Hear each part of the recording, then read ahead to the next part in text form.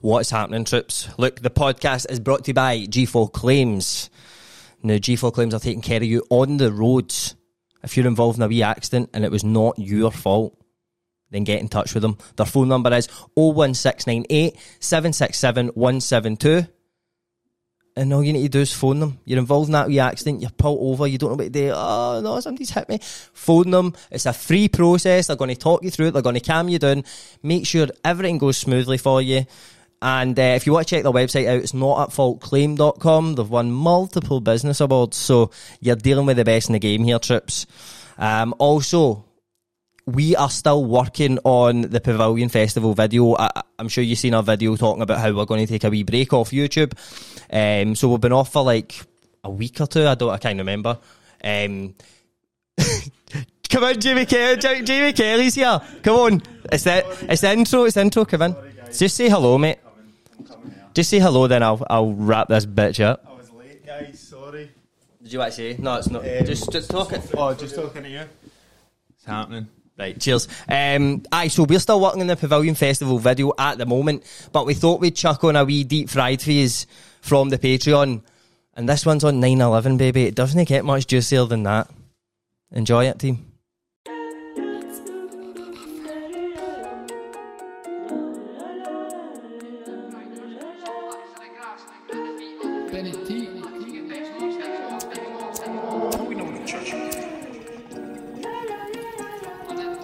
Day-to-day the shit change, but you know for the most part nothing indifferent. Sometimes be stuck in my ways, weekend fucked up in somebody's kitchen, sticking my hand, I'm chilling with the troops and my few cans down, so I walk like Winston. Trust me, I wake up hanging, you hang that I'm leaving this bed, you're kidding. I'm sitting on back in the pad, get deep fried and I smoke some packs of the grass. Put the feet up, kick back and relaxing at best, no I'm sitting on Riley's gas. Patreon, what's happening, troops? Hi. We're back. Back again. Deep Fried's back. It is, mate. We've not done one in a while. And we've not done a be a director in a while, mate. We've got the young Junior Mulvey Thank you. coming in, selecting the £30 be a director tier. Thank you so much. We've had how many have we done of them? Like 6 or something? Aye, a good few. This is like, I think he's picked like the daddy of all conspiracy theories. Do you know what I mean? Well, no, I was actually arguing about this, right, with somebody. With him? With Jamie? Aye, it was with About what the top dog is with conspiracy because when Junior picked this, we were like, troops, it's 9/11. Oh, we didn't say, but it's 9/11. Junior wanted us to have a look into, and we were. First of all, I'll go through what I was arguing with Jamie, right? No arguing. I wouldn't call it an argument. It was a first round knockout by myself, mate. It was so he was saying, that's like the conspiracy theory, like that's this like the daddy of them all, and I was saying, no, it was actual JFK, and Jamie was like, no, so it's. Jamie asked me on the last when you were off when your dick flew off. Mm-hmm. Me and Jamie were in, and he posited this to me. He said, "What do you think's the biggest one?" And I said probably JFK. But no, here's the actual. This is the first round knockout. The term conspiracy theory comes for JFK. But Jamie says I don't think that invalidates my argument. But he said it comes for the moon landings, which is true because it's moonspiracy. That's a thing. I don't think I said that. I did. All right. Yeah, but you said JFK. I said the moon landing is. Did JFK not get shot before that? When was it? Was it no 67? Aye, well that was 69, so probably the moon lands were 69. Aye, so the space. So race the term conspiracy theory was fucking bandied about for a 2-year period. Mate, I feel like it's been hijacked by the QAnon cunts and that. But I know. Like, but do you know what I don't get, right? Like, I don't understand this. So see, I think like in the UK, right? See if you believe in like sort of the elites are all paedophiles and all this shit, right? I feel like that's a kind of more left-wing view here, because like it's more like the elites are planning against us, and it's a bit of a kind of like aye. But over there, if you believe like that shit, you're a mad right-wing nutter. Mate, that's what they. There's been a big switch with like the left and right, like because it used to be like now liberal thought and like left-leaning thought is like the mainstream now.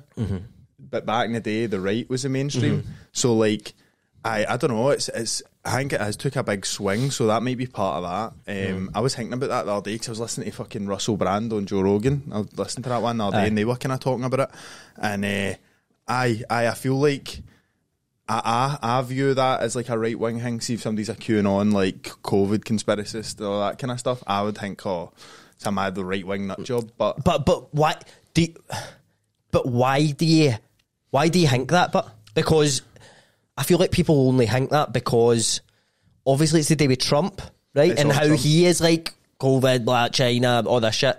But like, if you believe in like anything else, like QAnon's a massive thing. Like, it's not just that. It's like pure how all the fucking elites all drink young people's blood, adrenochrome and all that, right? Which used to be like, oh, don't trust the bankers because this and exactly. that, So I feel like, so I don't understand why over there it's like you're lumped in with like a right wing view just because you believe in that shit. It's weird to me. I think it's just because mad like figures that are in the public eye that are right wing and have been right wing have adopted that. So it's just like you just think of like Alex Jones or like. But I seen a video of Tucker Carlson talking the other day, and it was heavy. Like he was talking about socialism and that. Aye, mate, this is what it's so weird, mate. It's so grey there because like, it's a weird time. I don't for think that there shit. is such a thing as like left and right. And I mean, No. like I seen something the other day that was like talking about, I forget who it is, but it's just a CNN news anchor, and it said far right person, this like news anchor, and I was like, he's not far right, he just like wears a suit and like Aye. believes that like loves Jesus and that, like that's no far right. It's tattoos in your faces, But there's big full. boots and See in that. America, there's like full like. So you've got like CNN. Well, no, CNBC Well, or you get CNN, and then you get CNBC, and then there's hundreds of them, but like they're all one or the other leaning. Whereas here, like, it's not really like that as much. But it is actually coming to think of it, but like for the actual news on the TV, Mate, one's one or the other, and everything, all the news they portray is like sort of in one direction. But like, mate, it all comes for like in America anyway. It all comes for like adverts. So like, see big companies and that, they'll be like they want to be associated with networks that say certain things. They don't want so like Pfizer and that. Like all the news is sponsored by like Pfizer and that. So it's like it's pure. I just feel like they've got a mad. They've not got an agenda. They're like mad like hitmen for hire. They're just like, well, who's getting most money? Right, we'll say that. Then, you know what I mean? Like, I think like left and right's not a thing anymore. It's like quite 60s to me now. aye, Like pure hippie shit. they're still pure going ham over it, but this involves a lot of the right wing, I would say, this story. And the left wing. Aye, and the middle wing. Aye. The top wing, the bottom wing. But no, Troop, so we're going to look into 9/11. Thanks again to Junior. Hope we do it justice. We were kind of like, everybody always said to us, are you going to do 9/11? Like, you need to do 9/11. And the reason, like, I think we never done it was, one, because obviously it's so many people have probably went over it that it's like, what the fuck are we going to add to it? Do you know what I mean? I don't think we can bring a mad unique like things. The things that I like that we've covered before are things that's like some people might know about them a wee bit, but when you start reading into it, it's like, oh, right. Like you've heard it, but you don't know the story, sort of thing. Aye. But this has been like memed and shit, so Aye. we just thought. But see, to be fair, when I was like researching it, I was like, it is interesting as fuck. Aye. You know what I mean? But Aye, but so I mean, it is the daddy of all conspiracies. So, and it's pretty grim as well. It's like one of the ones. It's like whaling abductions, Big Barney Hill getting fucking prodded up his arse and that.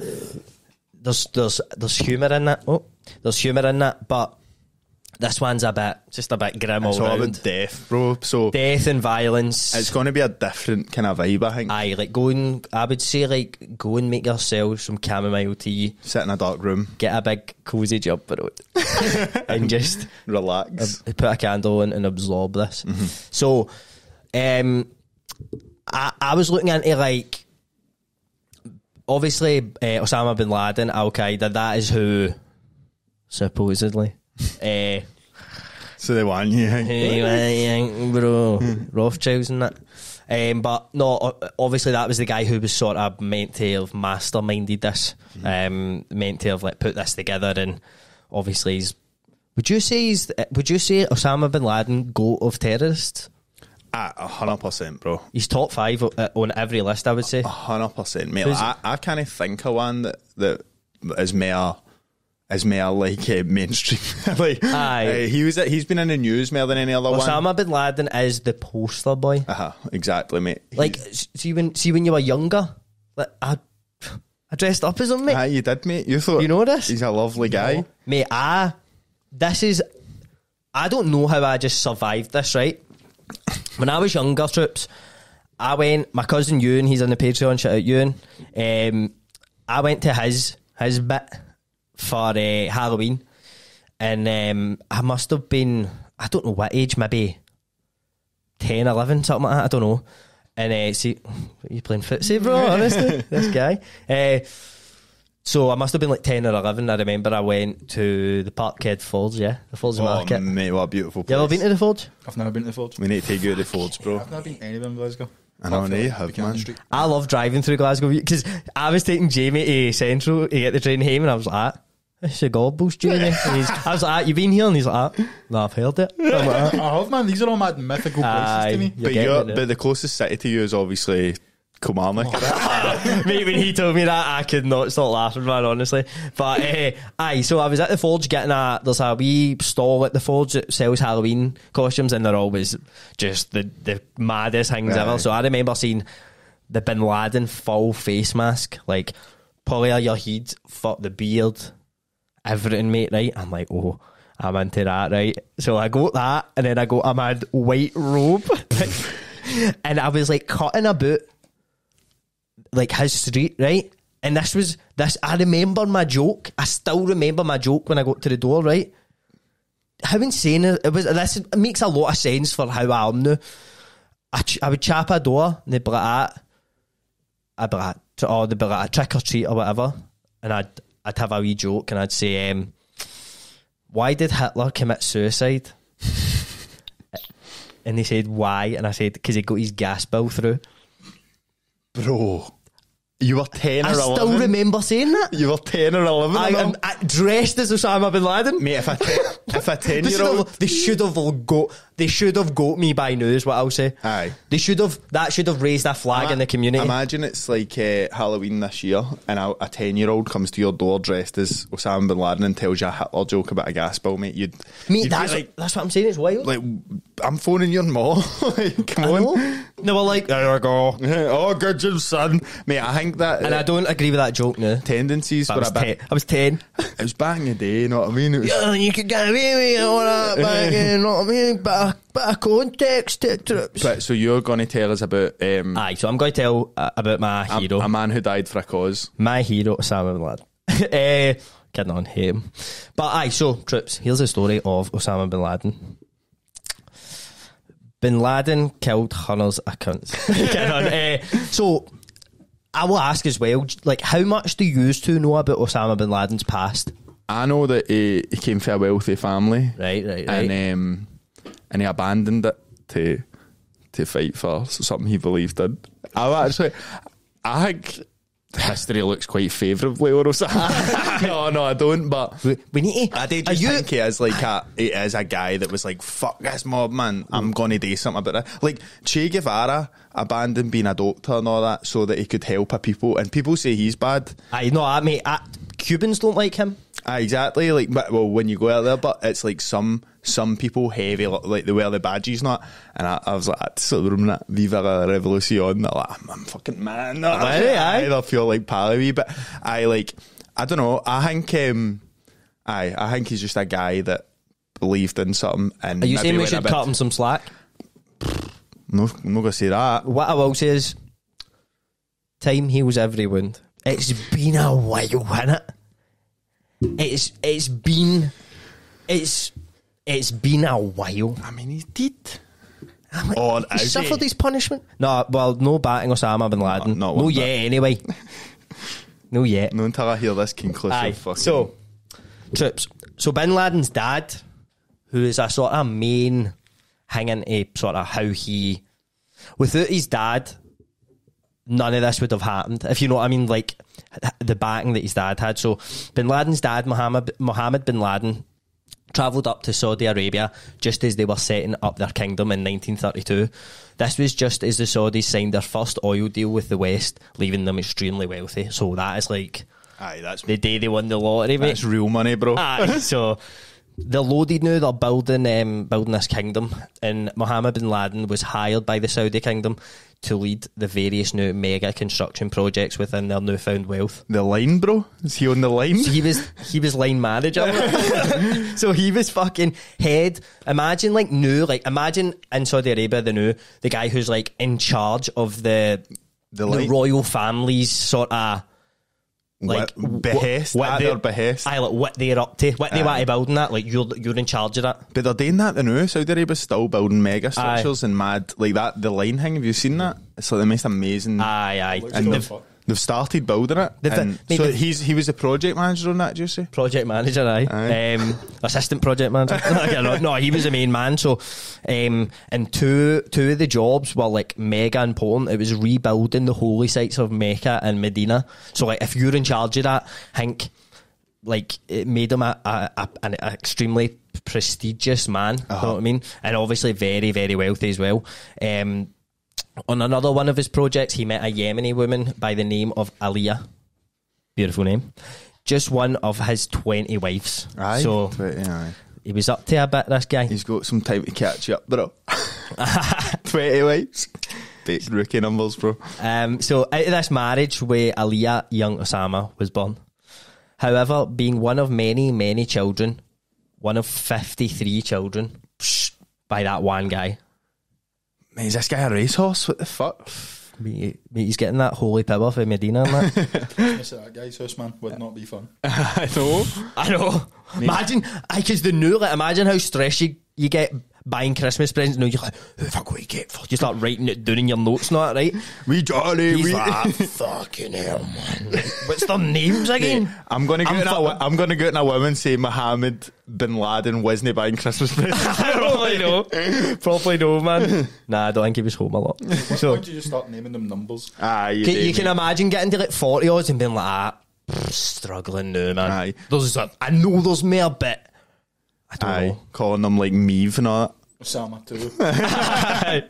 Osama and all. You just called them numbers, weren't you? Aye. But so obviously he was one of 53 children, so he did not receive a lot of fatherly love or attention. Although he grew up wealthy, his father was always working and rarely spent time with him. And just a few years into Osama's life, the marriage between Mohammed and Aliyah broke down. See, when you're one of 20, it's a rough gig, innit? I know, mate. I know. How'd you follow the first 19? I know. High standards.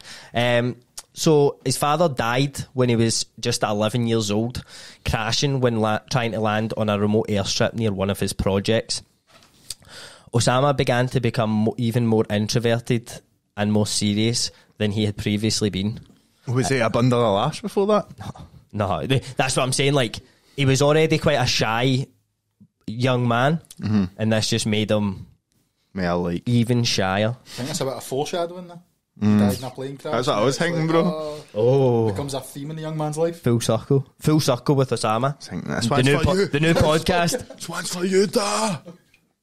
Sorry. This one's for you, da. So, at just 11 years old, he memorised the whole Quran. And I don't know if you've seen the Quran. There's a couple of pages. There is a few, mate. Aye. And he took on a heavily religious mindset.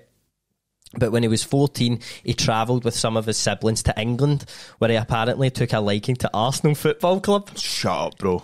Osama is a gunner. There's more foreshadowing, bro. He's a gunner. Tour of the stadium and that. Actual just met Martinelli. I can't believe it. Hashtag Al Qaeda. So in England, he continued to explore his religion and delve deeper, beginning to have disdain for anyone who did not follow the Quran intensely. So now we're getting to he's getting a bit. Because he went with his brothers, and his brothers went there, and they're obviously all rich as fuck, right? Like mega rich. Aye, like beyond like Saudis. Fucking... Because I think I think a lot of people assume he's fair. Where would you think he was fair? Afghanistan? I thought he was for Iraq, mate. Nah. Aye, along the same line. Aye, something so nice. He's Mid. Saudi, but half Saudi, half Yemeni, I think. Yemeni, The Yemen. Because I was like Yemenis, and then that doesn't sound right. Yemen is like close to where the mad like cave was, not I think. Aye. Like it's close to Afghanistan. Aye. Pardon me. So obviously when he moved there, his brothers and that were just living mad normal lives, but like they were like rich in like London, doing whatever they wanted, and he didn't want to do anything. Getting buffs and that. Aye, mate, fucking printworks and that.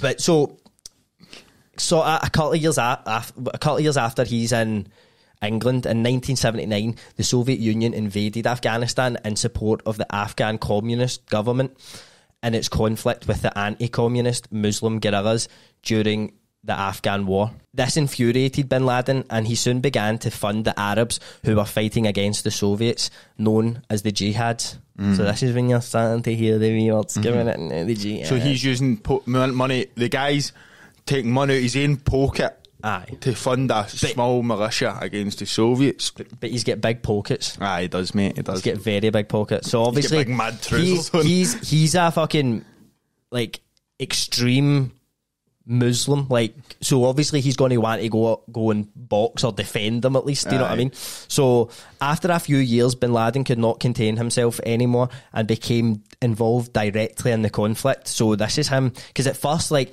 all he was doing was, he was just a money man, do you know what I mean? Because obviously he's fucking loaded, so he's like, I'll buy his weapons, I'll do this, I'll do that, but he made a promise to his ma saying, like, I'm not going to actually get involved in the actual conflict, like go on the front lines basically, like, I'm just going to fund it. But obviously years go by and he's like, I need to get right in about it. So this was an extremely dangerous move, and the Soviets had already killed over 1 million Afghans out of a population of 16 million. That's fucking think mental, how many bro. people that is dying out of that. Mate, a million. Mate, that's a fifth of our population, isn't it? In the context, 5 million. In the context of war, that must be very high, like percentage wise, and one people being killed. Aye, they must be, mate. They were winning, mate. Aye. So he set up base in a mountain range called Zhaji nearby a Soviet base and began to excavate tunnels to build weapons and strategy rooms. So he actually set up base near one of their bases. Mm-hmm. Which is quite a mad tactic. Mate, he's going up there, bro. But he's clicked on, he knows what he's doing.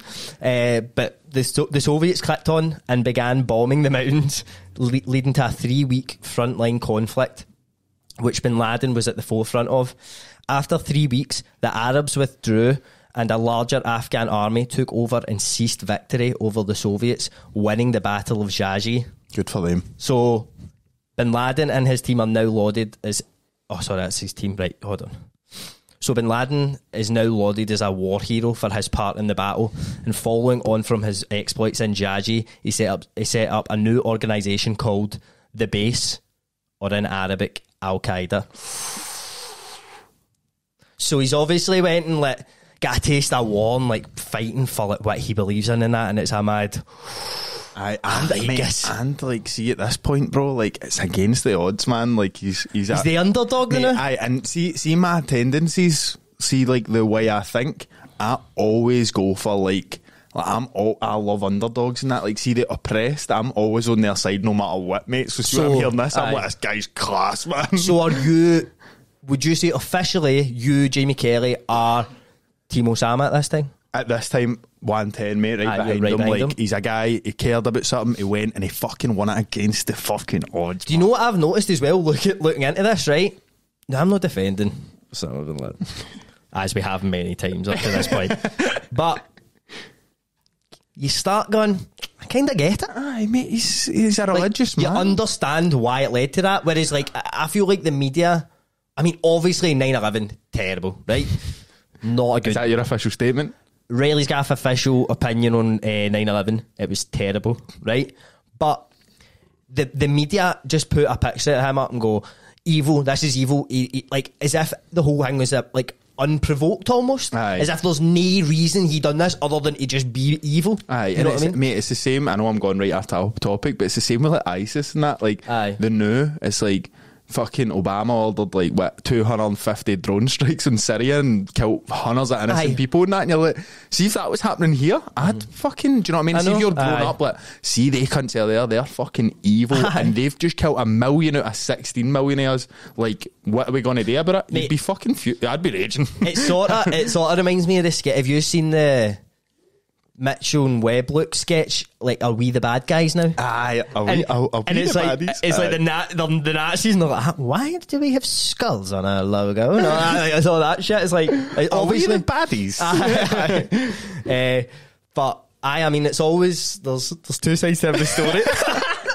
Which you don't get told about, bro. No, but you actually don't get told their side of it. You just go, oh, he's evil, man. Aye. Which was obviously behind my thinking when I was 10. See, be fair, I'm sure if like if you're in Yemen when you're like 8, you don't get taught about the American side or the West side. And that's why history is written by the victors, bro. That's it, mate. That's it. So he starts Al Qaeda, begins to recruit members, and he wants to take it like all over Asia, like go on tour, basically, right? He wants to go on tour with Al Qaeda, right? So he's trying to recruit everybody from everywhere. But in 1990, Saddam Hussein, the leader of Iraq, invades Kuwait with the fourth biggest military in Asia at the time. So they were like a proper good outfit, as Sean Dyche would say. Aye, yep, they were a real outfit. Aye, good at attack, good in the defence. A real balanced team. Aye. So Osama then goes to the Saudi government and lays out a plan to fight Saddam's army with his group, because like Kuwait is like sort of in bed with Saudi Arabia. I think it's like maybe a bit of the kingdom or something. Right, or like so obviously he's invaded it, so he's like, here, fucking, I'll back you up. I've got a mad group, mate. we just came back for a tour. Have you heard our tunes? We just came back for a tour. Like, we are ready to go and fight against this, right? And he's basically like laughed out the room by the Saudis, and the Saudis instead recruit the Americans to like fight, like send them soldiers to fight the battle for them. Mm-hmm. So like they basically like bought America's military to come in and sort the shit out, you know. So at this point he's still seen as just being like a money guy. He's not seen as like a mad war strategist. Like he's not trusted in that sort of light. He's just like, oh, you're loaded. Like you can fund armies, but you can't lead one. Yeah, he's just got money. He's just got his dad's money. Daddy's money out here. Mate, his dad said it was a power of prop, man. So he's basically laughed out the room, and he's now outraged, especially with the introduction of US soldiers. He feels he's not been taken seriously and feels totally undermined by the decisions of the hierarchy in Saudi Arabia and Afghanistan. In 1991, a member of Al Qaeda poses to bin Laden that they assassinate the Afghan king who's visiting Rome, to like send a sort of like, we are actual about this, you know what I mean? Like, we can get shit done. Because like Afghanistan and Saudi Arabia obviously had like good relations. Bin Laden approves the hit, and the hitman heads to Rome posing as a journalist. The attempted hit is a failure, and the knife that would be used to stab the king deflects off a packet of snout in his pocket, leaving him injured but not dead. The Saudi government then make the decision to exile bin Laden, seeing him as too much of a liability. Because he's just causing shit, and they're like, you are actual jailbait, mate. you're you're going to get us into some shit, like, and you've got to think about this for like his point of view. Like, he was basically a part, like, kind of a part of their royal family, and they've actually told him, you're actual back, you need to get out of here and you're not allowed back. So think about who his dad is there, and that it's like, he's a mad big deal there. Do you know if his dad was still alive at that point? No, he's dead. His dad died when he was 11, so he's not got his back. What snout is it? Is it club or something? Big it was the mad cigarillos. Aye, and so it was in a man metal tin or something. It deflected off that, and he didn't die. Embarrassing, bro.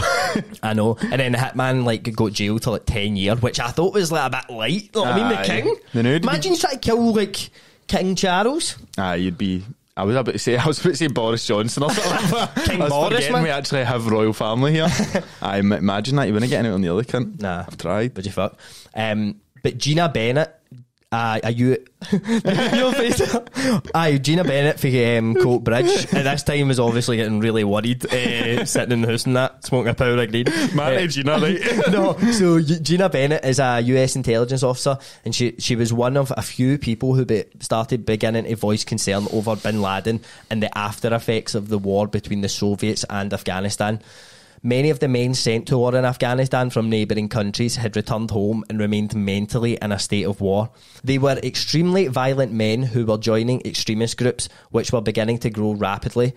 But her concerns fell on deaf ears by her peers, claiming she was making a mountain out of a molehill. Oh my God, bro. Oh, shut up, you're para, man. Imagine doing that for ages and then getting up and just going like, right, you so see. When it happens, just like, I mean, I'm not happy about it, but I did tell you. Well, don't say I didn't want yet. So, I mean, that's crazy, man. Like, because she was monitoring this situation as in, like, these groups are forming, right? They're all growing in size. They're all plotting attacks everywhere, right?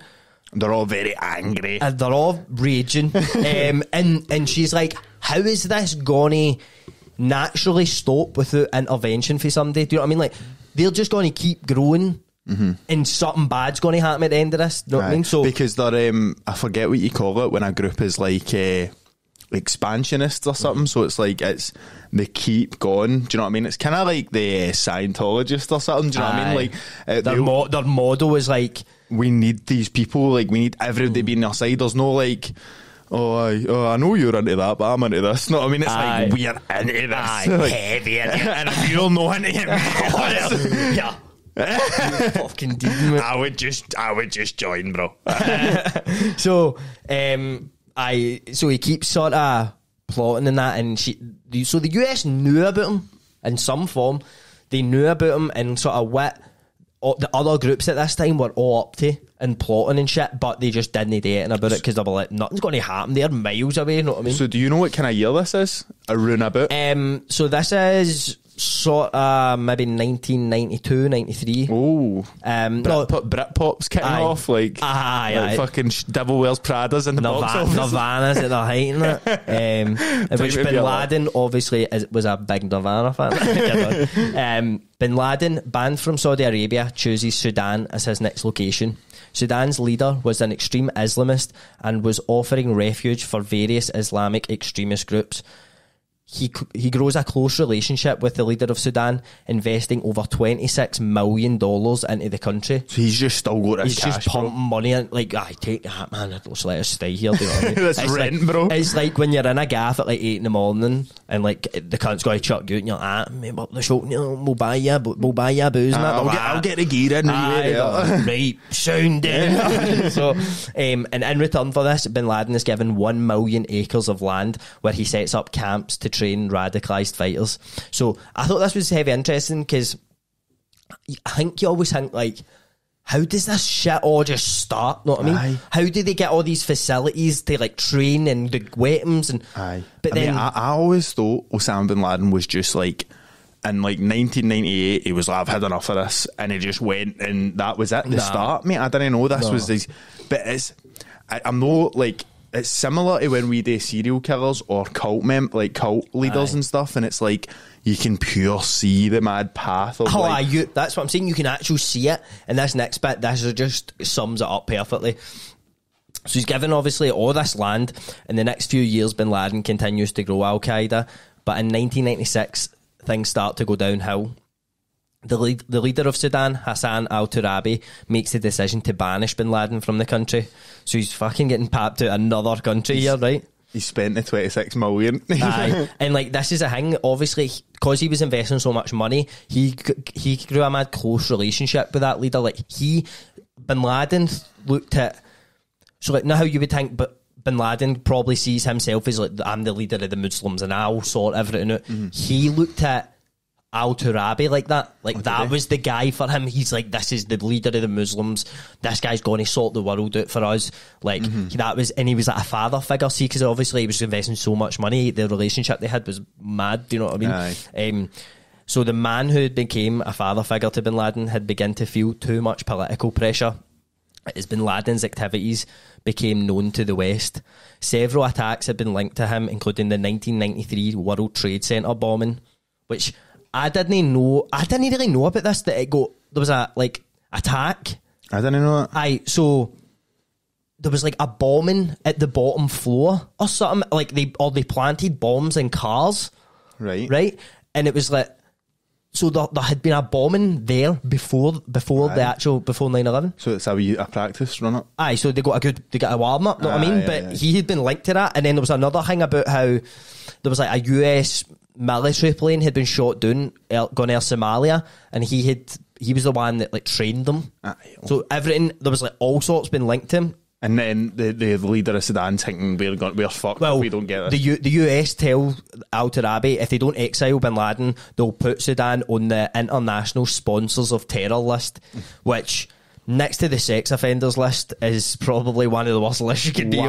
One of the worst lists, bro. 100%. You don't want to be on that list. Next to smelliest breath list. Schindler's List. Oh no, wait, that was a good list, wasn't it? Yeah, that was a good list. That turned out well. What do they have next? Schindler and Schindler's Part 2. So obviously he's fuck that. He's trying to get wealth in to grow Sudan as a country. Do you know what I mean? He's obviously that fucks you up. Obviously nobody's going to go there. Do you know what I mean? Nobody's going to have deals with them, trade deals and that. So it's they'd be fucked. They would starve and all that. It's not as if they can it's a mad, fruitful place. It can go live off themselves as well. He had to do it, near enough. He had no sort of option. So Bin Laden is now beginning to reach breaking point. The US had now twice been chosen over him by two countries that he adored. So if you think the first time, obviously, he went to Saudi Arabia, he's I'll fight this war for you, so I can do it and all that. And they're nah, you can't. US, get the US in. So he's already getting this mad hatred for them. And then they're forcing him out of that country, and it's the Americans that are behind it. So he moves back to Afghanistan and begins plotting against America with a vengeance.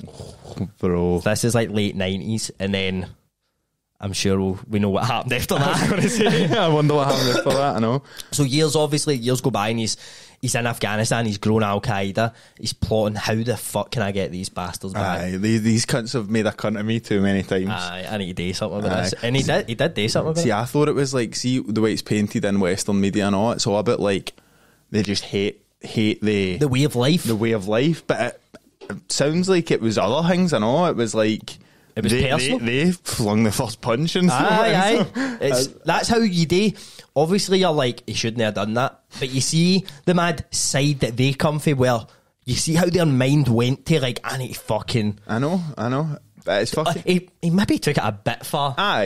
He took it a wee bit too far, but. And the same thing, right? So I was in a shop the other day. I told you about this, right? I was in a shop the other day, Jamie, right? And I got talking to the guy that owned the shop, right? And he was Indian off of Pakistan or Afghanistan or something, right? And I didn't ask, is what I'm saying, but visibly was, right?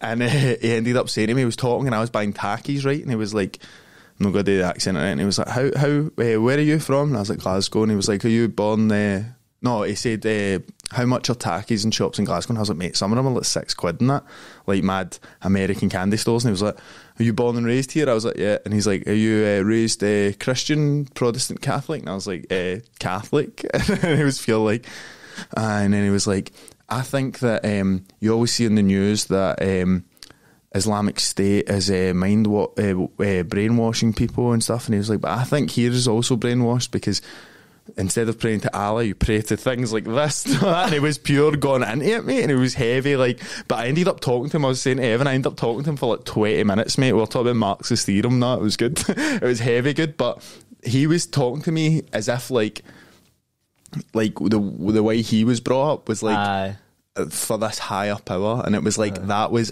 ingrained into his mind. And then coming here, he was talking about it was he's like, I'm just a slave to Cadbury's and Coca-Cola now. I sell their products and that. And it did make me actually think what would it have been being somebody that was raised in a place that was extremist? Do you know what I mean? Because that's all you know. Well, you're not going to be nah, this is all wrong. What, all yous? No, yous have got it wrong. You're going to be Geese the jersey, man. You know what I mean? Geese that AK, yeah. It's on the second half. Aye. But that's what I mean. Like, because I was saying that Bin Laden didn't. I was going to say Bin Laden wouldn't have known about like fucking room service and like, do you know what I mean, cheeseburgers and that. But he probably did. He was rich as fuck. He came in and seen it. He enjoyed it for a bit and then he fucked off. He's like, this isn't for me. Aye. But then obviously we know what happened next trip. So instead of us explaining what happened that day, September 11th, we've got a wee documentary we're going to watch along with you, right? So Jamie will just get it up now. Troops, Molly's Meals, they're back again with a new menu for this month, so let me just run through it quickly for you. They have Nando's chicken, spicy rice, peas and halloumi, which is a £1 supplement extra, but it's definitely worth it because she gives me it and I fucking love it. The naked burger, potatoes and veg, chicken fried rice with a side of curry sauce, chicken and chorizo jambalaya, which is the fucking best one ever, sweet chili prawns, rice and veg, red pesto, halloumi pasta, and that's vegetarian. For breakfast meals this month, she's got the Biscoff overnight oats, strawberries and cream protein oats, which have not been on it, so I need to try them. Ham and cheese egg McMuffins. No, sorry, that's copyright, isn't it? We can't say that. Just muffins. Healthy fry up. And then she's got all the main meals that are read out in high protein. So if you don't know about Molly's Meals, I'll tell you about it briefly. So Molly's preparing meals, which is insane. She is preparing them so that you can stay in shape for this summer. So it is the best, hands down the best meal prep I've ever used. No word of a lie, I've used probably, I would honestly say about 5 or 6 in this city of ours. And yeah, it's the best. So get in touch with her, and with Riley's Gaff you're going to get 2 free breakfast items. So you need to order 5 meals, which will do you Monday to Friday or whenever you want to eat them. 5 meals is the minimum order, and then once you're ordering them, message her saying, I seen you on Riley's Gaff, can I get the Biscoff overnight oats and the strawberries and cream protein oats, for example. And to order, all you do is message her on Instagram at Molly's Meal Preps. On Instagram, you'll see all the menus there, you'll see all the reviews and stuff, all the lovely stuff. Molly knows what she's doing, troops. Stay healthy this summer, guys. Cheers. Manscaped. They are shaving pubes. Well, they're no shaving them. You're going to need to shave them. But they'll send you the kit for it. Now, Manscaped have been sponsoring us for a while. We're very grateful. And yeah, their kit changed my balls' lives. Honestly, my balls have thanked me every single day that I've got up. You know, I just feel more aerodynamic, more fresh, more clean. And you can feel like that too. So they've got the Lawnmower 4.0, which is skin-safe technology. It's designed not to nick. And you don't want a nick in your balls. There's other places you'd take a nick. I'd take one in the forearm. Hell, I'll even take one in the collarbone before I'd take a nick in the balls. So they're looking after you there. It's waterproof, so you can use it in the shower. It's got a wee light on it. Fantastic. If you order the package, then you're going to get that. You're going to get a nose and ear trimmer, the weed whacker. You're going to get ball toner, ball deodorant, mats so that you can shave outside of the shower and it catches all the hair. Troops, it's fantastic. They're going to throw a travel bag in as well. And much, much more. So, if you want to be fresh this summer, pube free, www.manscaped.com/Riley's Gaff and get 20% off and free worldwide shipping. So if you're listening to this anywhere in the globe, you're going to get free shipping. So go get that deal, troops. That's 20% off, code Riley's Gaff. Cheers.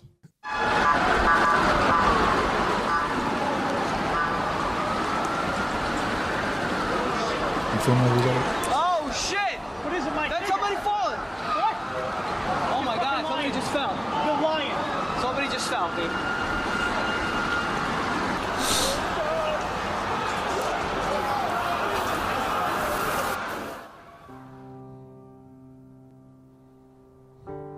Keep subtitles on. Aye. I like subtitles. I'm just thinking On a perfect, almost achingly beautiful late summer morning in early September 2001. A day of seemingly infinite visibility, one man later said. Characterized by the rare and exquisite flying conditions airline pilots call severe clear.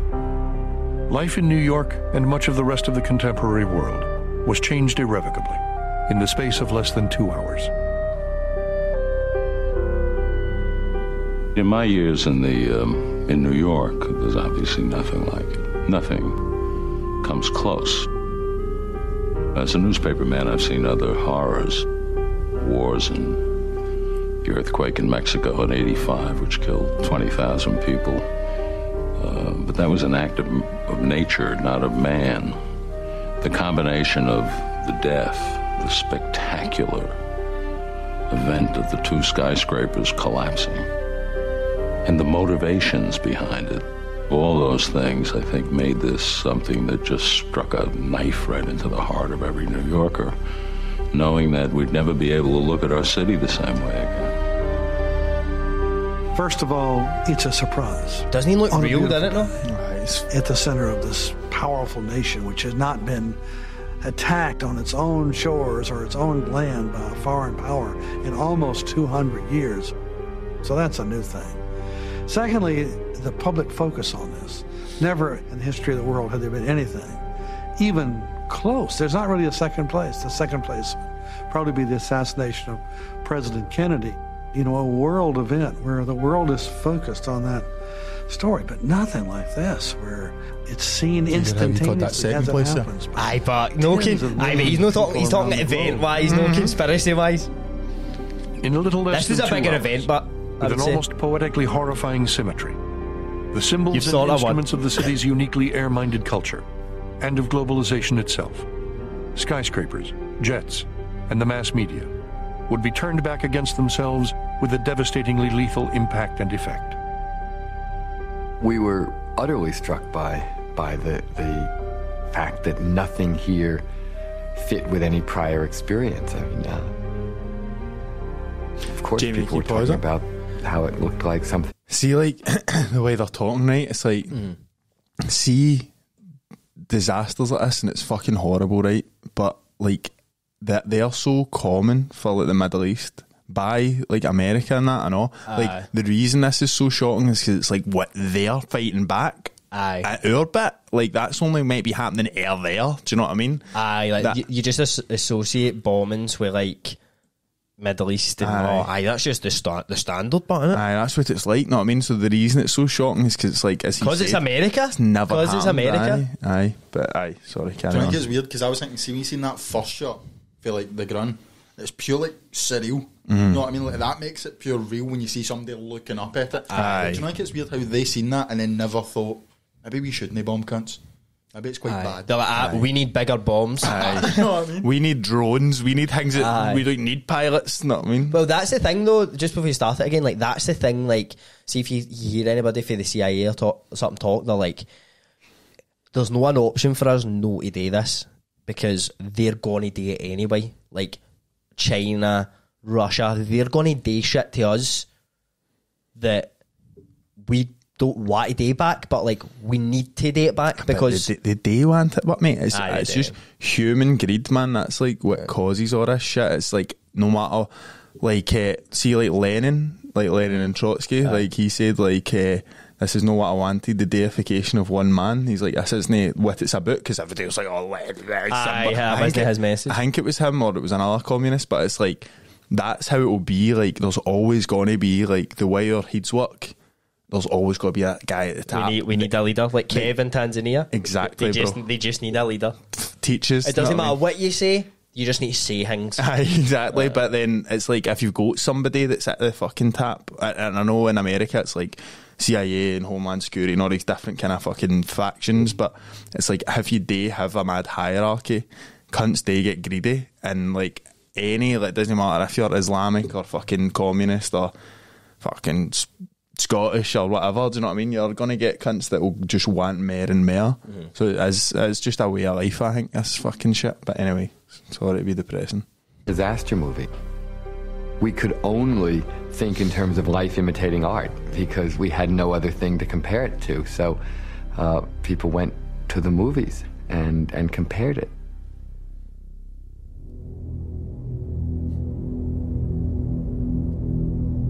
Around 8:45 a.m. on the morning of September 11th, 2001, It's a lovely bridge. people along the west side of Manhattan heard the piercing whine of a jet plane moving south down the Hudson. Everything about its trajectory was wrong. Heading south along an airway normally reserved for northbound traffic, it was moving much too fast and much too close to the ground, nearly 500 miles per hour at an altitude of just 900 feet, more than twice the speed permitted for aircraft that low. It took less than 90 seconds for American Airlines Flight 11 to hurtle the entire length of Manhattan Island. It's crazy, isn't it? A little after 8:46 a.m., the huge 137-ton Boeing 767, measuring more than half a football field in length from wingtip to wingtip, and carrying more than 9,000 gallons of highly inflammable jet fuel, flashed across the final 20 blocks from Canal Street to the World Trade Center, and tore through the north wall of the North Tower between the 94th and 98th floors.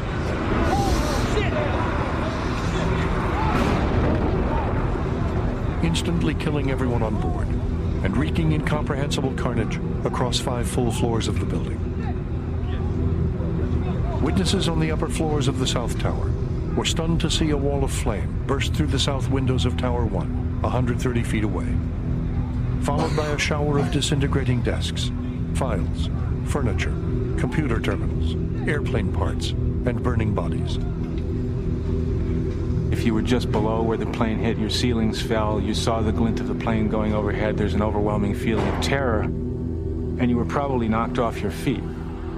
And of course, if you were in the zone itself, you may have died instantly, but even very close, and this is very tragic, very close to the regions of impact, there were people who lived for long minutes as they sought refuge from, the building flames, the tremendous heat. A couple of them even were able to phone.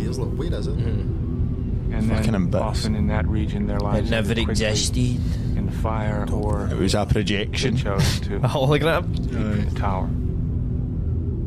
That airplane straddled several floors, and it delivered a hell of a punch.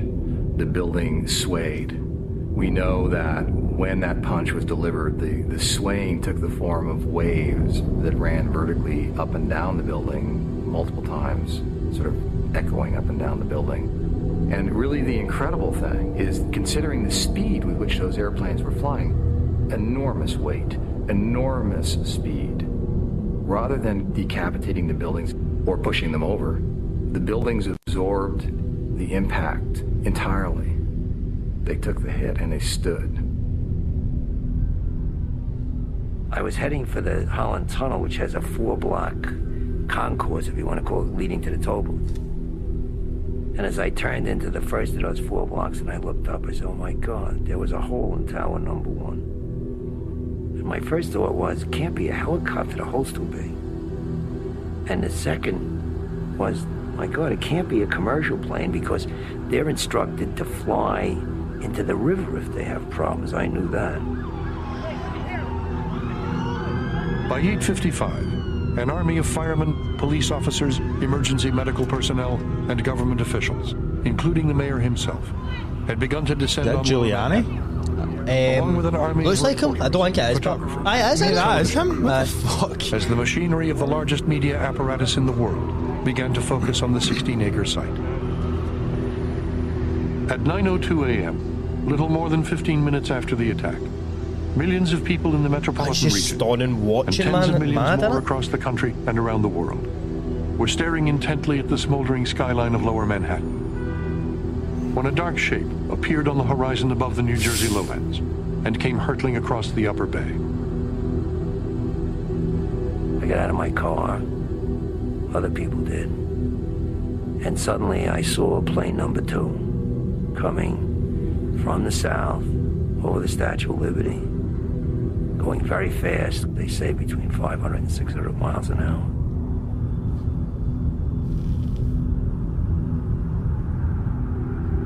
And I saw it smash into the south wall of number 2 in an oblique angle. I saw this big ball of flame, and the nose came out. Looks fake, doesn't it? Does look fake, bro. Looks the special effects. Probably is. My first reaction, my God, there's poor people above, because they're going to wipe out all the staircases and all the sprinkler systems. That airplane just went sliced right through it. And the power of such a big plane at that speed.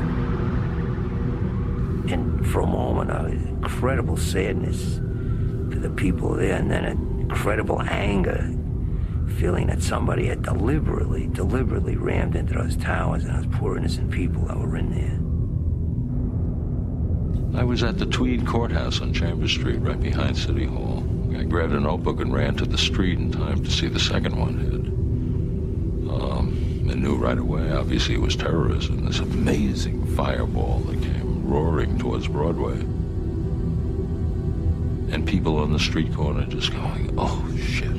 Oh, shit. Oh, shit. That expression must have been uttered like 10 million times that day.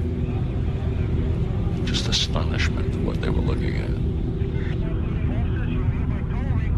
We know that when the airplanes hit, there was an instantaneous release of energy in the form of fuel vaporized that caught on fire. There was fire instantaneously across multiple floors. That fire, which was a kerosene fire, jet fuel fire, burned very hot, but it also burned very fast. We're talking 3 to 5 minutes. But what it did is it ignited a simultaneous office fire, in both cases, across multiple floors. An office fire the like of which had not been imagined before. In all cases, an office fire is many things burning, partitions, carpets in particular, computer cases, but paper, mostly paper. And if you look at the dynamics of the collapse, what you find is that in both cases, it was the paper fire that was sustained long enough because of the amount of paper in there to cause the steel to weaken. Fucking see it all. Collapse, you see all the down in both cases. I mean, paper on that day was a constant presence. It rained down on the city as if in mockery. Because if you think this is kind of everything would have been printed, you'd have been loving it, mate. I know, print shit out, bro. Get a laptop today, man. Take me back. The second plane had struck the South Tower at 9:02:54 a.m., just 16 minutes after the first plane went in.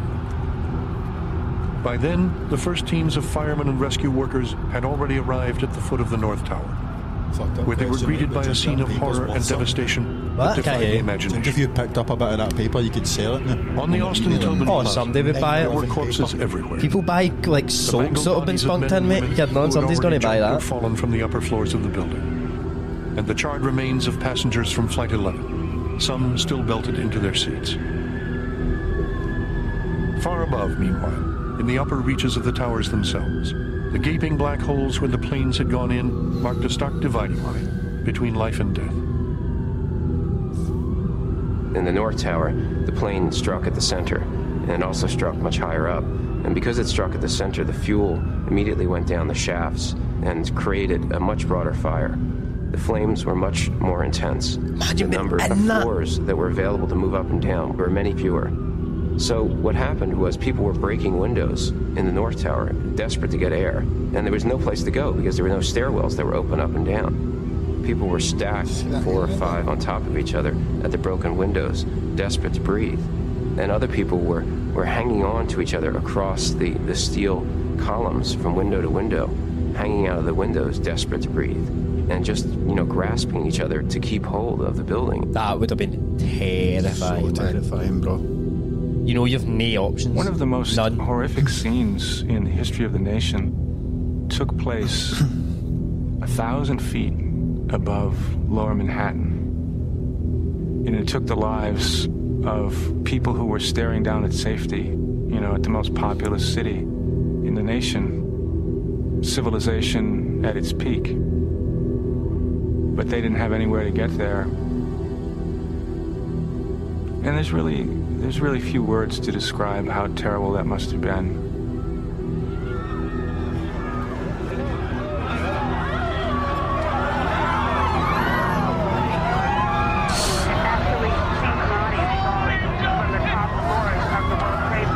That's what I would do. Jen, I would do that. Burning, mate. Like, fuck burning alive. Or like not being able to breathe. Just pass out for this one day. Mate, but that's what they said. I watched that thing and it was like, the myth is that you do, but they weren't up high enough for that to happen, so they would have felt the impact. Like, they weren't going fast enough where your body just shuts By down. 9:30, ordinary life had all but ceased across the city, as millions of New Yorkers and hundreds of millions more around the world looked on in shock and disbelief at the nightmarish images unfolding in real time on TV. Do you remember this happening? Kinda. I was 3. In a few minutes. I was like 4, 5. They may start getting worse. Can't really remember. But at one time you say, well, this is what they are. But this was something that started getting worse and worse and worse and worse and worse and worse. At 9:38, word came that terrorists had commandeered a third jetliner and crashed it into the Pentagon, killing everyone on board and 126 people on the ground. And not long after, that a fourth plane had crashed into a hillside in rural Pennsylvania, brought down by some of its own heroic passengers before it could reach its intended target in the nation's capital. I read about that, mate. It was like a guy at the time. A guy fucking on that flight. He's like, troops, we are no going to live here no matter what. And these guys are trying to kill thousands of other people.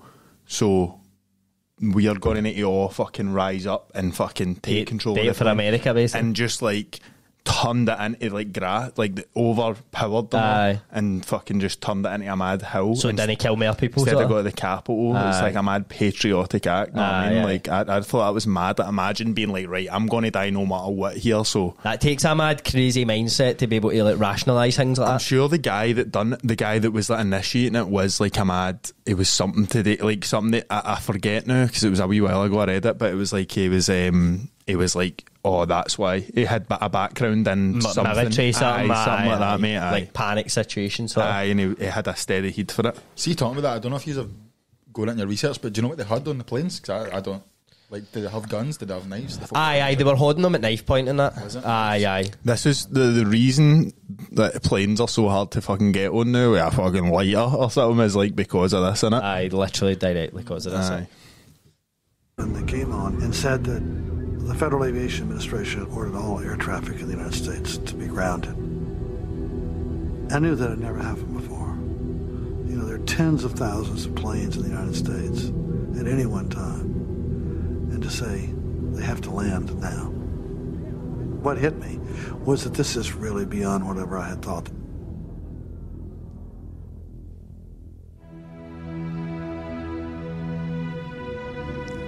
Pure uplifting music. On a morning of hideous surprises, already without precedent in the city's history, something happened that no one had ever thought possible before. Something beyond comprehension. Something that had never happened in the history of tall buildings, since the first skyscrapers had gone up at the foot of Manhattan over a century before. High up in both towers, the raging fires were now generating 3 to 5 times the heat of a nuclear power plant, and the interior temperature had soared in places to nearly 2,000 degrees Fahrenheit. At 9:58 a.m., having withstood the ferocious heat of the inferno within for nearly an hour, the floor trusses on the 80th floor of the South Tower began to give way. Columns along the east wall began to buckle upwards, and the entire building began to come down.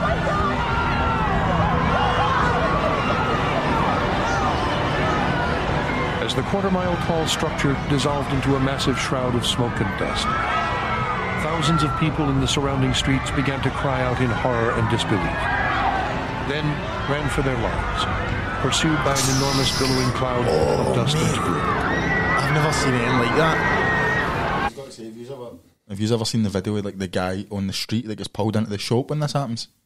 And the smoke goes They convince him because he doesn't know what's happening, and they're like, get in.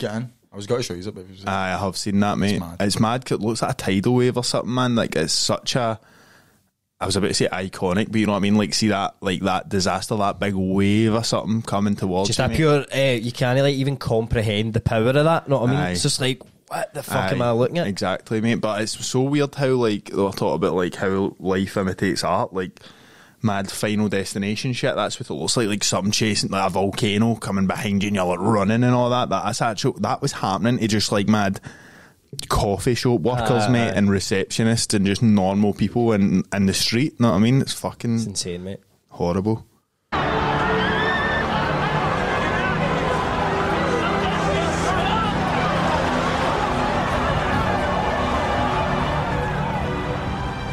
It never occurred to me that these two buildings would come down. So that when they did, it was the most shocking moment maybe that I'd ever had. That the South Tower began to tip forward and then righted itself and came down in what in memory seems like a slow motion moment.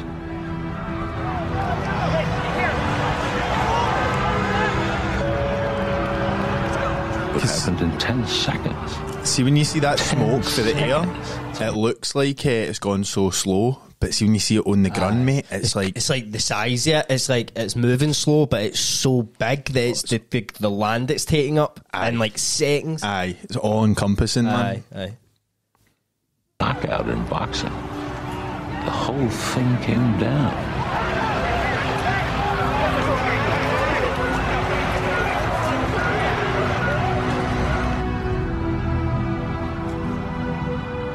It was just, to me, still, it's a staggering moment in New York, in any history, in world history, for a place that had never had anything like that happen to it ever before. The Empire State Building didn't come down. You couldn't. 93, the 4,000-pound bomb goes off in the basement, doesn't come down. This time it That's the one I was talking about. This time they figured it out.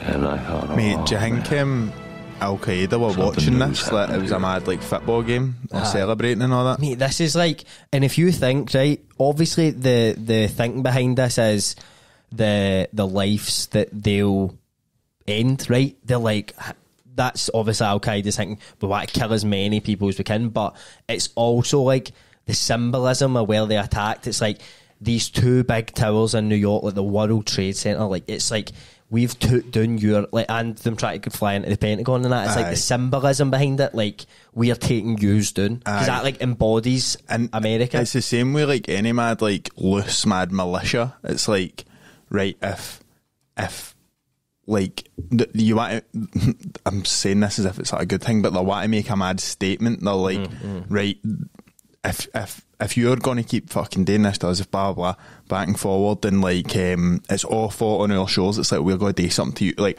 it's a shocking thing, know what I mean? And that's like how it is. Even as low down on the scale as like protests. It's like protests are meant to be shocking. It's meant to be like riots and that. Oh, what the fuck is going on? It's like attention. It's like getting fucking. It's like finally getting like respect and attention. That's what they're after. Aye. At 10:28 a.m., 30 minutes after the South Tower fell, the television antenna atop the North Tower began to give way, followed a fraction of a second later by the upper floors of the building itself, as the entire North Tower now came down too.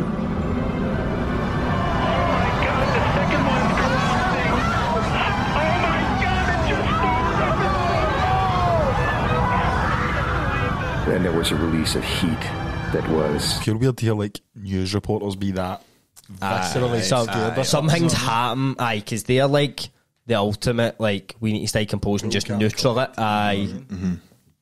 Off the scale, fires ignited, crushing and tearing was going on, and chaos, mostly just chaos on some mathematical level was happening.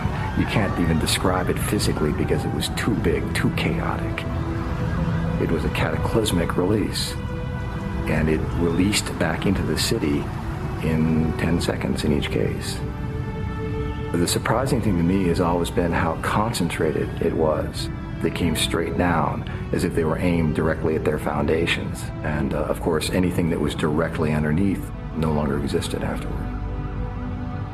The so-called bathtub that ran 6 floors underground below street absorbed the brunt of the energy.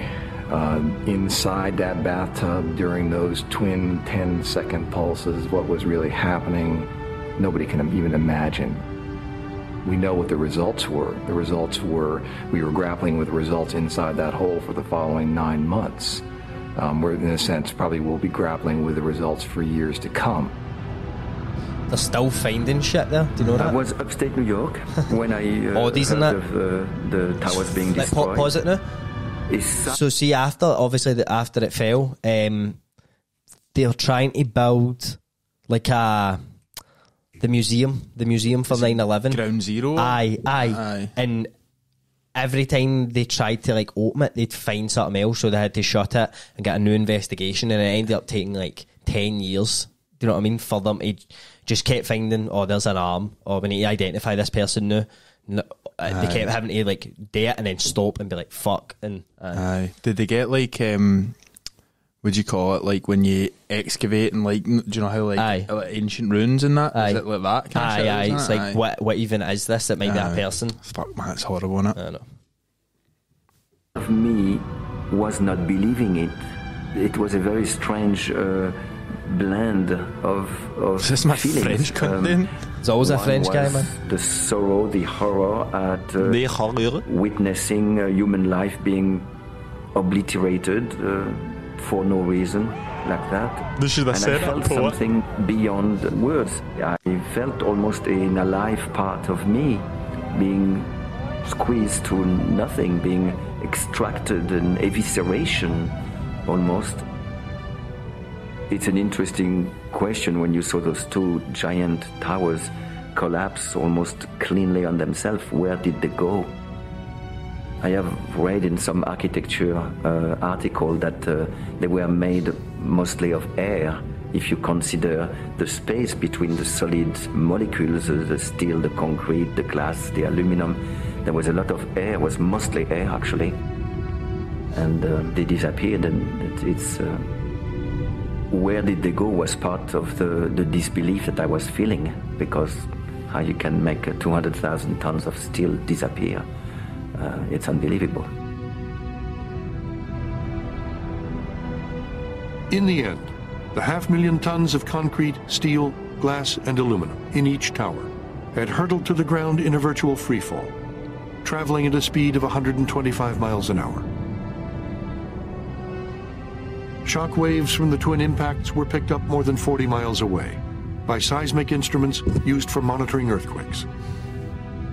The immense columns of rubble and dust drifting away from ground zero could be clearly seen from outer space. I have to tell you, I didn't know whether the buildings were empty or whether there were tens of thousands of people in them. I just had no idea, and I was totally devastated by the fact that all those people were in there, and this building that I had designed was perhaps falling on them. The buildings were not so important to me. I'm good at buildings, but people are another matter. It was a terrible event. Wasn't it your fault, bro? Engineer. I don't think you can measure the impact. It's absolutely enormous. Everybody felt it. Is that the symbol of engineers? Who felt it most and will never get over the effects are those who lost people. And the sheer numbers are so appalling, and the horror of the attack is so appalling that, in one sense, New York will never be the same. With the collapse of the second tower, an eerie quiet descended on New York. By 11 o'clock, hundreds of thousands of dazed and disheveled office workers, many covered in ashes and dust, could be seen marching north from the financial district, straggling uptown along the West Side Highway, or heading over the bridges to Brooklyn. Down at the site itself, hundreds of firemen and rescue workers groped their way across a surreal landscape of smoke and flames, at the edge of an immense 7-story pile of tangled steel and debris, searching desperately for any signs of life. All day, doctors and nurses in emergency rooms around the city braced for the anticipated onslaught of injured survivors that never came. Those who got out, one nurse later said. Those who didn't, died. Around 5:20 in the afternoon, building number 7, a 47-story tower on the north side of Vesey Street, succumbed to a raging oil fire within and fell to the ground.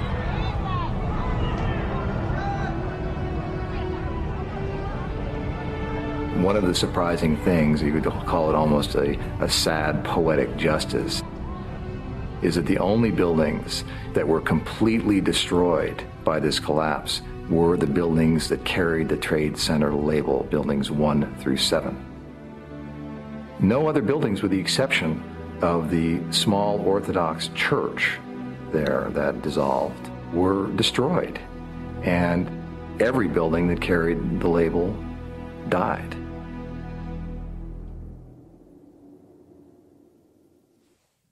Chilling stuff.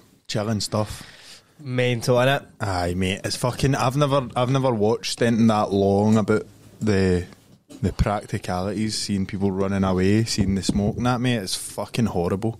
It's insane, mate. But I was kind of wanting to kind of. You're going to call it all bullshit now.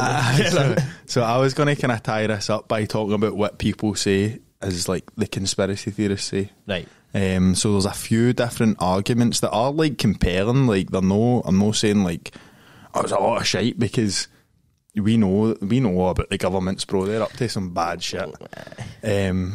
But just going on for that video, mate, it was talking about Building 7, Tower 7 there. So that collapsed without any impacts at all. So there's been a lot of like conspiracy theorists talking about how that's a controlled explosion, right? Aye, the controlled demolition. I've heard that. See, before you go in there, what was the official reason for it? Because it wasn't in that at all, was it? I'll go on. Yeah, I'll go on after this. So the mystery surrounding the third tower, known as Building 7, has been central to many conspiracy theories because the skyscraper fell to the ground without being hit by a plane. The 47-storey third tower, located 100 metres away from the World Trade Center, collapsed 7 hours after the Twin Towers.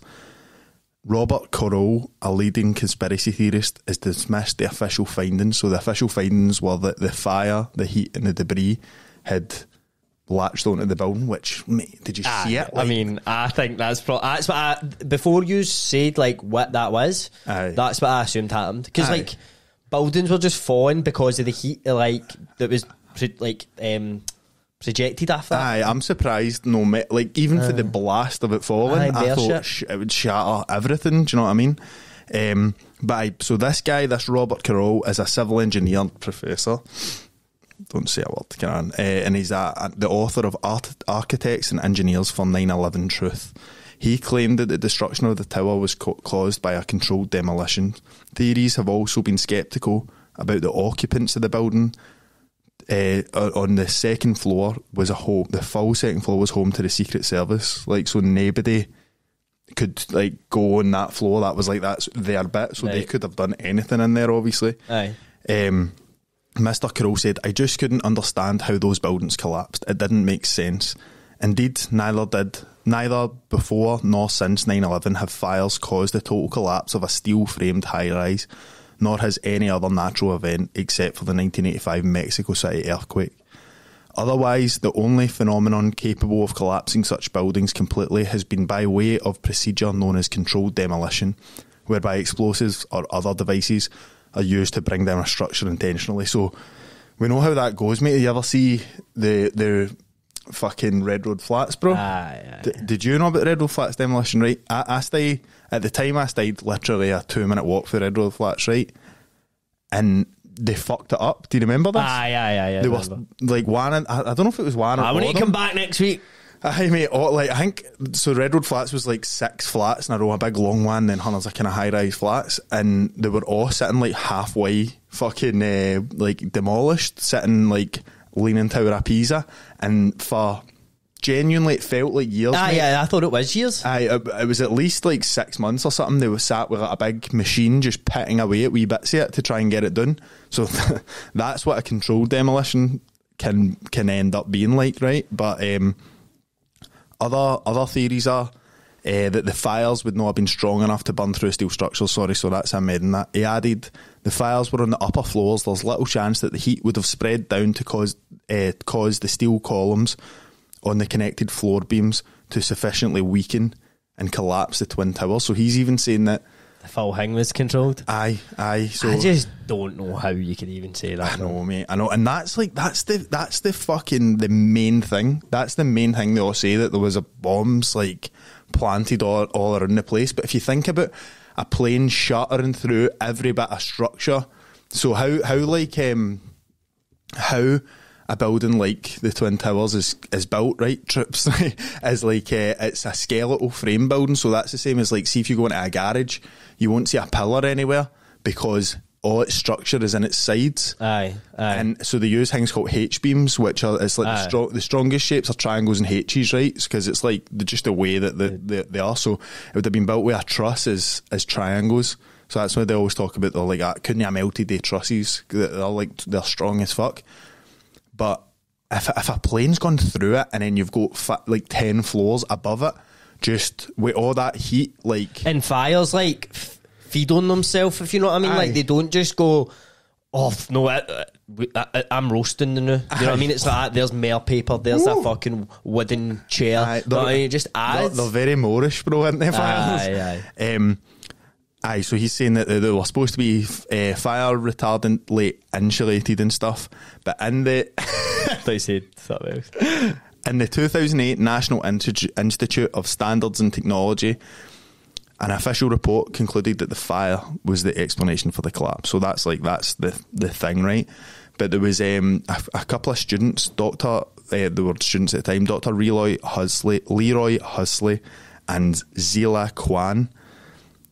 They sound like they sell fucking acid or something, they do. So they were in the University of Alaska and they did a 4-year extremely extensive study using computer models, and they said that the fire didn't collapse it either. But in the report they said the principal conclusion of our study is that fire did not collapse World Trade Center 7 on 9/11, contrary to the conclusions of NIST. Private engineering firms studied the collapse and said the secondary conclusion of our study is the collapse of World Trade Center 7 was a global failure involving the near simultaneous failure of every column in the building. So that's what I was meaning. They didn't have columns in the middle of the building. It was just empty floors, and the sides were all. But if you've went right through it and you've got that heat, obviously that's going to bring it down. And as we're talking about heat, you know the mad classic bit of parters like jet fuel can't melt steel beams. That's like what. There's memes about that and all that. I mean, that was a mad thing a few years ago. Mate, I remember my pal Joe used to say it to me all the time, and I had no idea what he was talking Joe about. That was meant to be the jet fuel can't melt steel beams. It was just like, that's just like fucking, I just remember that so much as being just a normal part of everyday life. So that theory's that the building was destroyed by other explosives on different floors and that. But in 2005, experts published a report explaining the findings of the building and fire safety investigations of the World Trade Center disaster. It debunks the claims. The report states that the minimum specified thickness of insulation was adequate to delay the heating of the trusses. The amount of insulation dislodged by the aircraft at impact, however, was sufficient to cause structural steel to be heated to critical levels. So it's like, it's fucking... So like if a natural fire took place there, like just an office fire, there's no way they would have melted that. Aye. But it's like the additions of like this happened and this and this and this all coming together to make it. And I don't know if this was like planned with Mad Osama. I don't know if he was like, I know. He might have done. That was a mad project manager. You know what I mean? He might have knew, like, if we go right through that thing, it's fucking collapsing. The report goes on to explain that bare structural steel components, when exposed to a large and sustained fire, can heat rapidly to the point their ability to support their load is compromised, right? So jet fuel can melt steel beams, right? So I only know this in Fahrenheit, but steel beams melt at 2,000 degrees Fahrenheit and jet fuel burns at 1,500 degrees Fahrenheit. I don't know what that is in Celsius, but see when steel beams are like, see if you had a steel beam that was like an inch thick and you heated it up to like 1,000 Fahrenheit less than its melting point, you could do that with it. Like you could physically do that. So imagine what like the thousands of tons above that thing can do to the H beams if they're fucking roasting hot. So if they're heating them to nearly the point, they're getting close to it. It's nothing to do with melting. You've seen there in the disasters, it's like there's still big beams sitting hanging out, but they're just roasting that makes them malleable. Then all the weight on top of it just crumbles, sort of. Exactly. So that one has been Debunked. Thank you. But this is quite an interesting thing, mate, that I didn't know about, and you told me about, that there was on the morning of September 11, 2001, within minutes of the attack in the World Trade Center and the Pentagon, the CIA had been running a pre-planned simulation to explore the emergency response issues that would be created if a plane were to strike a building in New York. That is the weirdest one. How, mate? So the same day, mate. It was genuinely minutes before it. They were doing a mock terrorist attack to see how they would respond to these buildings. So the Bush administration described this event as a bizarre coincidence. The matter wasn't mentioned by the media. The CIA-sponsored simulation consisted in a scheduled exercise held on the morning of September 11th, where a small corporate jet crashed into one of the 4 towers at the agency's headquarters after experiencing mechanical failure. The news concerning the 9/11 aircraft crashing simulation was hushed up. It was not made public at the time and revealed almost a year later in the form of an innocuous announcement by Homeland Security.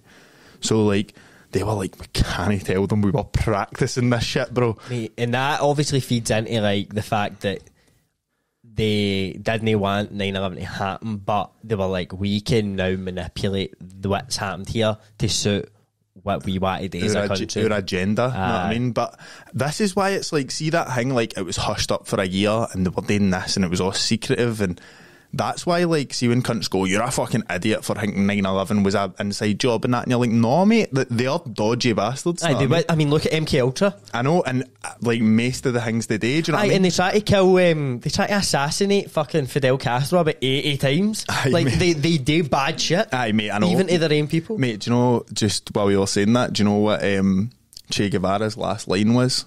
The coldest line, bro. No better than the guy with the guns. No, it wasn't, mate, but it's up there. He said, shoot me, for I am one man, you cannot kill the idea. Mate, bang, dead, mate. Cold as fuck. But aye, so that's how that's like, they're trying to hush everything up. They're like, oh, doing this in a mad secret base. We're getting planes to fly into buildings, actual planes to fly into buildings. How could they have predicted that? And George Bush saying it's just a happy coincidence. Mate, actually, see, speaking of that, I've no even went to include this. Can you type in George Bush, Ukraine? Have you seen this video? No. Do you know what a Freudian slip is? Aye. So, guest less with top performing content. Is that recent? Aye, this was fucking last year or something, and maybe not even that. Contrast. Russian elections are rigged. Political opponents are imprisoned or otherwise eliminated from participating in the electoral process. The result is an absence of checks and balances in Russia and the decision of one man to launch a wholly unjustified and brutal invasion of of Ukraine. Bro, like, I've never seen that. Mate, everybody laughs and he goes, oh, I'm 75 years old. You gotta let me away with that. No, what the fucked up thing about him is, where do you think he's fae? Don't know. Where would you think he was fae? Just listen to that. Tennessee or something, Texas. The south. Connecticut. Where's that? Like, I think it's like midwest. It's like near. I think it's like New Jersey and like he's nowhere near the south. But his whole family took on the persona of like the right wing Republican, blah blah blah, to like win elections. Mate, there's some mad conspiracy theories about their family, bro. Like that's a rabbit hole. That's a whole other episode. Junior Mulvey. He's an offer. I'm kidding. We all do that, but mate, that's fucking insane. But mate, another thing that I had no idea about. This is what I mean about like when I started researching this, I was like, hey, I know about that, but then I was so much. I was finding shit that I was like, what? So, do you know that 2 of the pilots on the planes were trained at the same time in 2001 at a fucking pilot school in Florida? Aye, I knew that. Mate, what, I don't know if you're going on to it. Another mad thing is the nationalities of the pilots. You know about this? No. Every single pilot apart from one was for Saudi Arabia. So all them had to die. The country that's exiled Bin Laden. Oh my! They were all Saudi. Think about how many different nationalities there would be in that Al Qaeda group.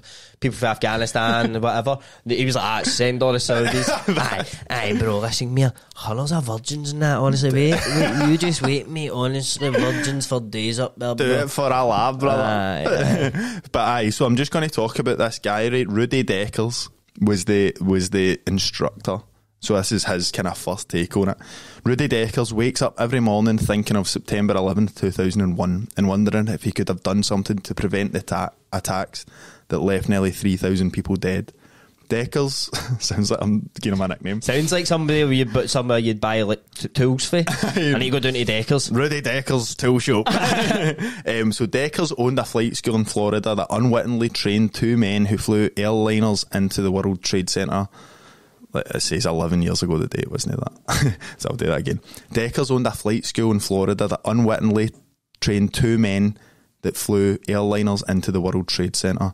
He interacted with them nearly every day for 6 months leading up to the attack, as they took pilot training at school, Huffman Aviation in Venice, Florida.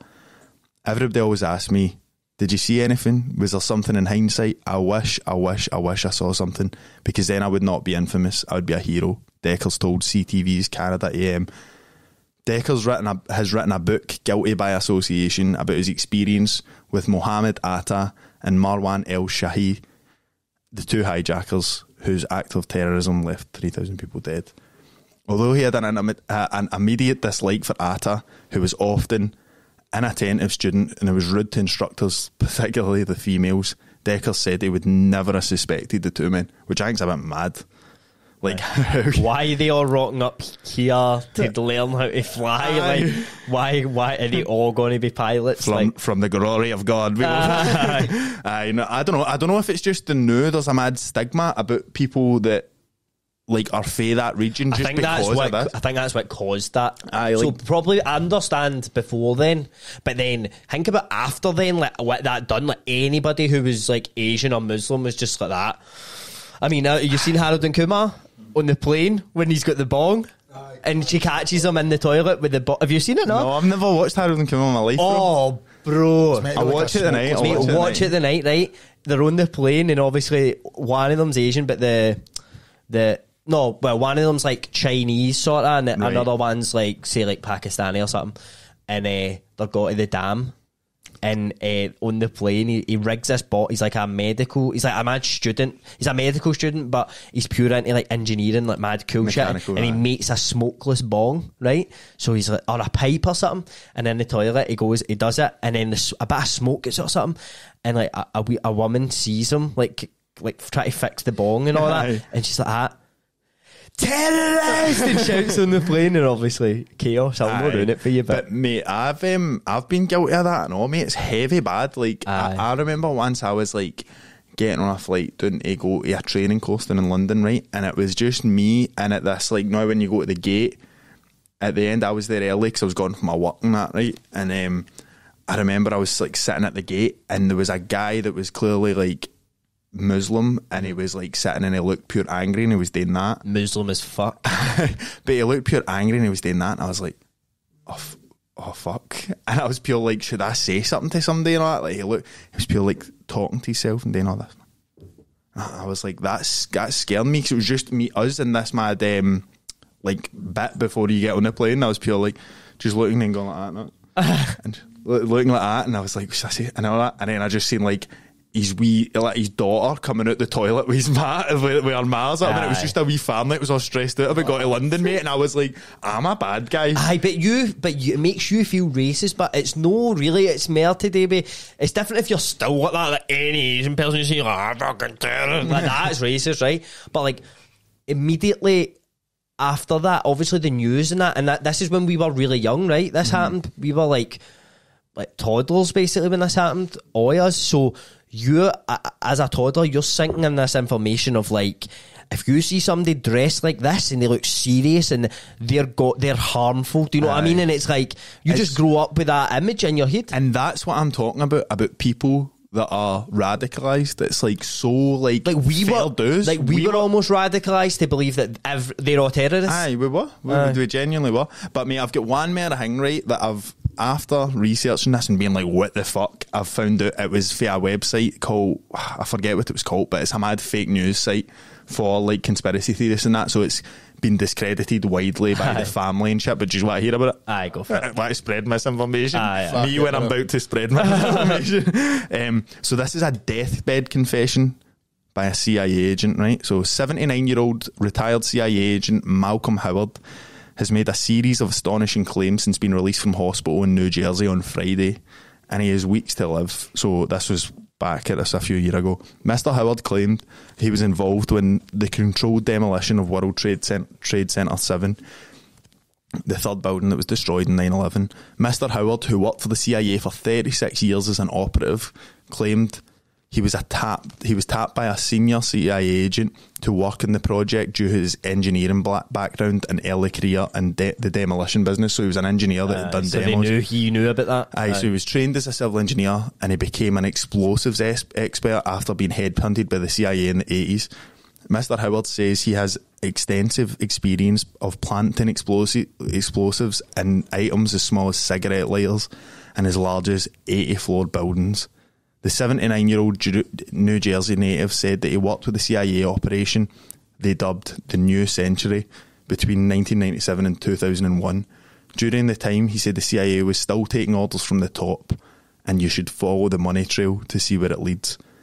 Mr. Howard said that he was part of a cell of 4 operatives tasked with ensuring the demolition was successful. So after hearing about this, I went and listened to podcasts and that, and people were saying, like, this guy was saying, like, he didn't know what he was doing because the CIA as a organisation is compartmentalised. Aye, so they know, that's what Bob Lazar says. Like, mate, that's what I heard him talking about as well. It's like you never know.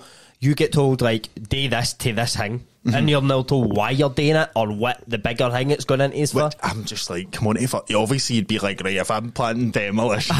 You need to figure out how to take down the World Trade Center, mate. I didn't actually know, mate. It's tomorrow, mate, right? I knew how to do it, but I didn't know. I thought I got clean everything. I thought I'd put up the Harris fencing later. But, mate, so that's been heavy, like his family, like that. Didn't he say that? Think he probably had dementia or something, maybe? Maybe, mate, because apparently he was saying wild shit. Like, when you've got dementia, like, you're like, fucking, what have you done with my boy? And all that, like, mad shit. Mate, have you ever spoke to somebody with dementia? Aye. It's fucking horrible. That's the worst thing ever, bro. It's scary, actually, because you witness somebody who has no grasp on reality. Do you know what I mean? Like, or they die for a second and then it's gone and you're like, whoa. Mate, the only person I've ever spoke, this is a mad tangent. Well, I've wrapped up, but that's us concluded 9/11 extensively. But I spoke to my neighbour that lived across the road from me where I grew up in Springburn, right? He was this wee old guy, Billy, and he pure, like, taught me how to play football and all that. He was a pure great guy. I used to get into his house with, like, my sister and, like, him and Billy and Mary, they're called, and his wife, and he was dead fit and all that. He used to always have, like, he used to lift weights till he was like 70 and that, right? But I seen him, like, last year for the first time in, like, 10 years. And I went, oh, Billy, mate, what's happening? And I walked up to him and he done that. And he started, like, running away from me. And I was like, no. And then Mary came up for the corner and she was like, you're all right, calm down. Spoke to him for a minute and came up and she was like, hi, Jamie, it's so nice to see you. I'm sorry, but you can't talk to him now and all that. And I was actually like, what the fuck? And I went back to my man. I was like, have you seen Billy in that? And she was like, I seen him a couple of years ago. He's really, really not well. But I had never, like, nobody in my family. You're like, Billy's been a mad prick, man. I just walked up to him with a cosh. See that dafty Billy? You'll have a word with him about it. Ow, prick. No, mate, it is scary. Especially, it's weird for you because you obviously didn't know. I had no clue. It's different getting into a conversation with somebody with dementia and you know they've got dementia. You had, like, that weird, you're like, I'm alright, it's alright, mate. I must have looked insane, I know. I must have looked like mental, but you're chasing an old.